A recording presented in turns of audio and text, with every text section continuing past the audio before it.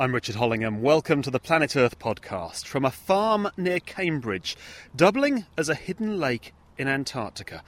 I'll explain what's going on in a moment. We'll also be heading out to sea in search of a dead whale. I guess you could call us grave robbers. We're 1,000 metres down below the sea floor at the final resting place of a 12-metre long whale. I'm at the test site for one of the most ambitious Antarctic exploration projects ever undertaken. It's called Subglacial Lake Ellsworth and will involve drilling down through more than 3 kilometres of ice into an Antarctic lake. Let me just explain the setup here, and you might hear a few planes go over as well, so quite near the Duxford Air Museum. It looks like a series of giant yellow paddling pools, children's paddling pools, with the largest garden hoses you have ever seen. And they're connected to a series of shipping containers with pipes, flasks, even a boiler in there. And with me is the principal investigator for the study, Martin Seigert from the University of Edinburgh, and Subglacial Lake Ellsworth Programme Manager Chris Hill. Martin, just set the scene for us before we talk about what we've got here. Where is Lake Ellsworth? What is Lake Ellsworth? Well, Lake Ellsworth is at the bottom of the West Antarctic ice sheet. It's underneath about 3 kilometres of ice. The lake is roughly 10 kilometres long, 2 or 3 kilometres wide, and the water depth of it is about 150 metres. So it's like a rather large Scottish loch underneath the ice of West Antarctica. Why is it water? It's very simple. The background geothermal heating is all you really need to get the ice temperature to be at the pressure melting point beneath about 3 kilometres. So that's water from heat from the rock? Yeah, it's not unusual geothermal heating. It's just background levels of geothermal heat that you get everywhere on the planet, and that's sufficient to warm the ice to the level that it will melt. And it's expected in Antarctica. We know of about 400 subglacial lakes that are located in various parts of Antarctica. Lake Ellsworth is the one that we're investigating in the next few years. Why is it so interesting? Well, there's a number of things that we want to understand about subglacial lakes. It's been 15 years since a breakthrough paper highlighted the scientific interest in subglacial lakes being a place where life might exist, unusual microbes in a very extreme environment, and we're interested in understanding how life can survive in these places, what life exists in these places, whether it's thriving, whether it's on the edge of extinction or what have you. And the sediments on the floors of subglacial lakes might give us very important information about past climate change and ice sheet change in Antarctica. So what are you planning to do? Well, our plan is to access and sample the lake water and measure the lake water and get samples of the sediment as well. And to do that, it's rather difficult because we have to get all the way through that 3 kilometres of ice in a very clean way without disturbing the lake unduly, and getting those samples back to the surface where they can be treated and analysed in laboratories. Because there might be life there. You don't want to contaminate it, and you want to ensure that if you find traces of it, it's from the lake and not something you put in there. Absolutely right. There are 2 reasons really to keep this experiment as clean as we possibly can. One is from an environmental protection point of view, because we don't want to disturb this very likely pristine environment that's never been accessed from the surface before. But the science demands that we do things cleanly as well. We're very likely to be encountering very low concentrations of microbes and chemicals that we want to measure. And unless we keep the experiment really clean, all we'll do is measure the things we take down with us, which would be pointless.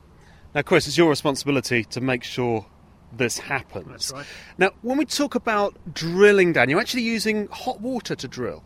That's correct. As Martin said, we have some 3.2 kilometres of ice to get through. Traditional drilling techniques would have used some sort of drill corer, but that takes a long time. And hot water drilling is actually the cleanest, quickest and most efficient way of accessing the lake.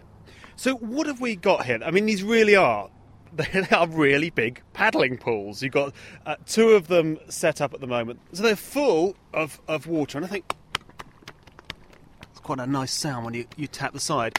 Also, this one's not so warm, but the other one is warm as well. So these are the pools that you have hot water in to drill down. Kind of. What we need in order to undertake hot water drilling is a huge amount of water. And, of course, there's loads of water in Antarctica. The problem is it's all solid. So the very first thing we need to do is to get together a large amount of snow in one place and start to melt it. And that's what these pools are for, is to melt some 90,000 litres of water to prime the drilling system to start drilling. Once we are drilling, there's no problem, because as we're drilling down to the lake, we're generating lots of melted snow as we go, which we can recirculate. But we need some 90,000 litres to start the process off. And you're drilling with this water. It's really a jet of water at the end of these giant hose reels, which you've got trailing across the field here. That's correct. In simple terms, the system is really straightforward. We take this melted snow on the surface, and the first thing we do is filter it. So, as Martin said, we're trying to do everything in an ultra-clean way. So we filter this water. Then the next thing we do is heat it through a very clean boiler system up to approximately 97 degrees Celsius. We then run it through a bank of high-pressure pumps to get the required pressure, some 2,000 pounds per square inch. And we then basically push this water through a very long hose, about 3.4 kilometre hose, which has a jet nozzle on the end, which just allows us to melt through the ice at an incredibly fast rate. So, Martin, you've got your hole. What do you then do? Well, we have to deploy some equipment down that hole and put it into the lake to take our samples and take our measurements. And so we have two items that we'll send down. One is a probe which has sample chambers on it and measuring devices. And that will be lowered down the water column, taking measurements as it does so. It will scrape the sediments on the floor of the lake, and then it will take samples as it comes up. And we'll take that back to the surface and take those samples and contain them and bring them back to the laboratories. The next thing we'll do is we'll put a coring device in, which can take a 3-metre section or core of the sediments on the floor of the subglacial lake. And again, we'll recover that to the surface, pack it up and transport it back to the laboratories. It sounds to me almost like a space mission where you're sending this probe down into this unknown area. You're not really going to be seeing exactly what you're doing. You can only go to a certain point. Everything's got to be totally clean. But it has to be clean. We will see what we're doing. We'll have cameras on board the probe and the corer, high-definition cameras, and we'll be seeing that real-time at the surface, so that's very good. But there are some analogies with space science. It is a remote experiment that we're trying to do. It is a clean experiment, as you said, that we're trying to conduct. And it's never been done before, this type of work, so we're having to develop a lot of technology and we're having to solve a lot of problems that we hadn't really imagined when we first started as they come up. There's also another analogy to space science, that the experiment that we conduct in Lake Ellsworth at some stage in the future may well be done in Europa, which is an ice-covered moon of Jupiter with an ocean underneath it. And people speculate that there may be life on Europa. Well, to test that hypothesis, is there life on Europa, will require more or less the experiment that we're going to do in Antarctica. It may be 20, 30, 50 years away or so, that particular experiment, but we're very keen in Lake Ellsworth to make sure that we're documenting everything that we do, such that at some stage in the future, if people want to learn how we did this experiment to help define an experiment for Europa, it'll be available to them.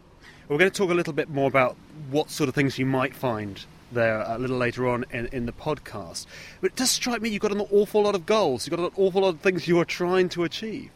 Two main things, really. Is there life in subglacial lakes, and what do the sediment records tell us about ice sheet history in Antarctica? Those are the main things. To get that information, an awful lot of things have to happen. You're nodding there, Chris. You've got to make this happen. Now, the experiment itself is due to take place in the summer season, not this next summer season, the following one. So that would be, 2013? That would be November 2012 through till February 2013, that sort of period. You've got to get all this kit here. Well, really, it can't have been easy just getting it here to a field in Cambridgeshire. You've got to get all this to a particularly remote part of Antarctica, and it's got to all work, and that probe's got to be clean. You seem to be fairly calm at the moment. I'm reasonably calm. I have the occasional sleepless night, but generally speaking, we're doing very well. We're on schedule, and everything is running up as we expected it to. So yeah, I'm fairly calm. Well, thank you both. We'll talk more about life under the ice, as I say, later on. I've taken some pictures of the site here. You can see those on our Facebook page. Just search for Planet Earth online. And this is the Planet Earth podcast. A few months ago, we featured an interview with Nick Higgs from the University of Leeds. Nick studies the worms that feed on bones of dead whales. These Osedax worms can completely devour whale bones on the ocean floor within 10 years, erasing the skeletons of these enormous mammals. As a result, they're thought to be responsible for major gaps in the whale fossil record. To study whale decomposition, Nick has been working with a team from the Monterey Bay Aquarium Research Institute in California. They use a specially adapted ship and remote-controlled submarine, an ROV, to study whale carcasses. Nick's audio diary begins as they head out to sea. I'm on the top deck of the Western Flyer research vessel, looking back towards the port that we left about an hour ago. The Californian hills seem to rise out of the sea at the moment, almost touching the clouds on this beautifully clear, perfect sunny day.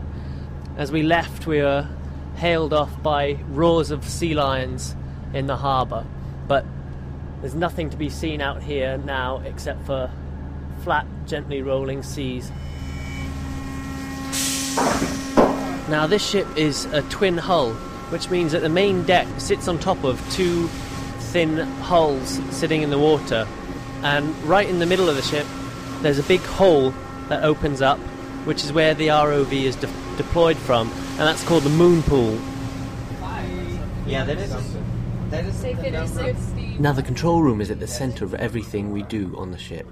This is where the pilots control the ROV from, the robotic submersible. The room is about the size of a shipping container and has almost 20 monitors in it, and these are our eyes into the deep.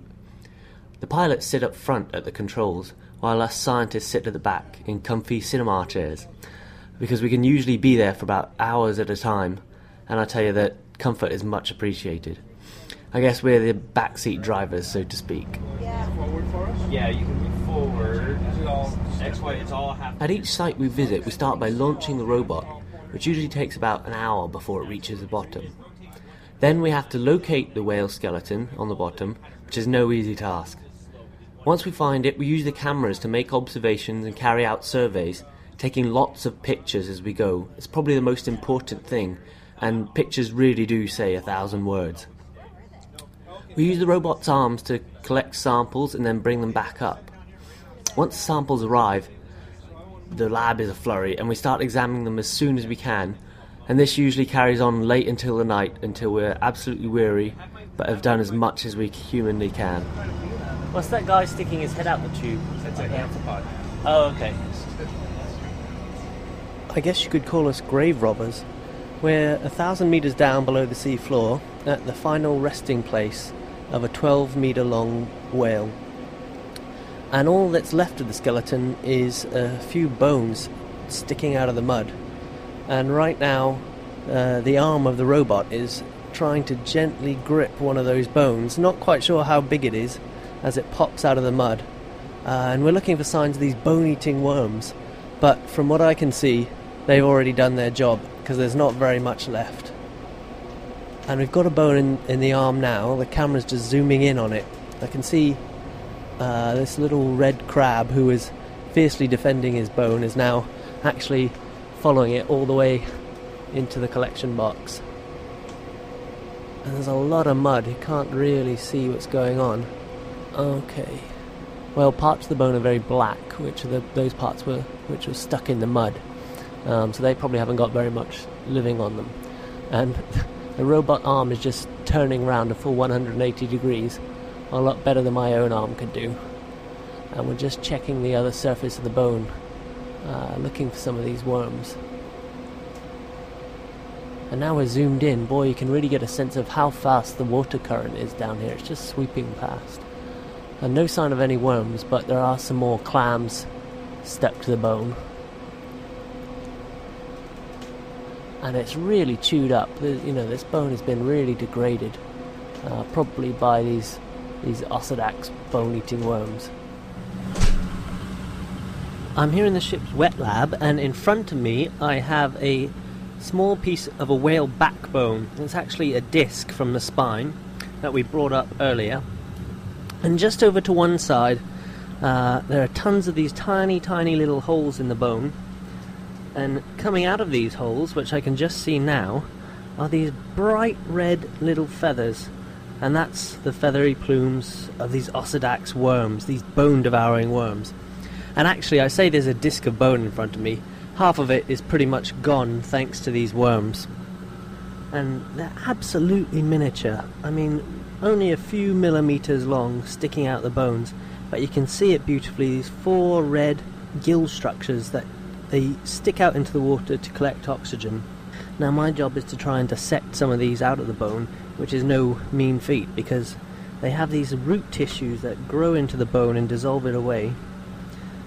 And it kind of grows all through the bone. The bone is very spongy, and the tissues grow into that spongy structure So I've got to carefully pick away the bone layer by layer to get at that.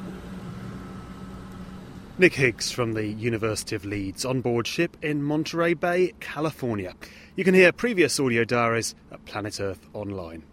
We heard earlier about the ambitious plans to investigate Lake Ellsworth in Antarctica. And before we leave this test site near Cambridge, where the drilling rig has been set up, let's talk a little bit more about the sort of life that might exist under the ice and the implications for life elsewhere in the solar system.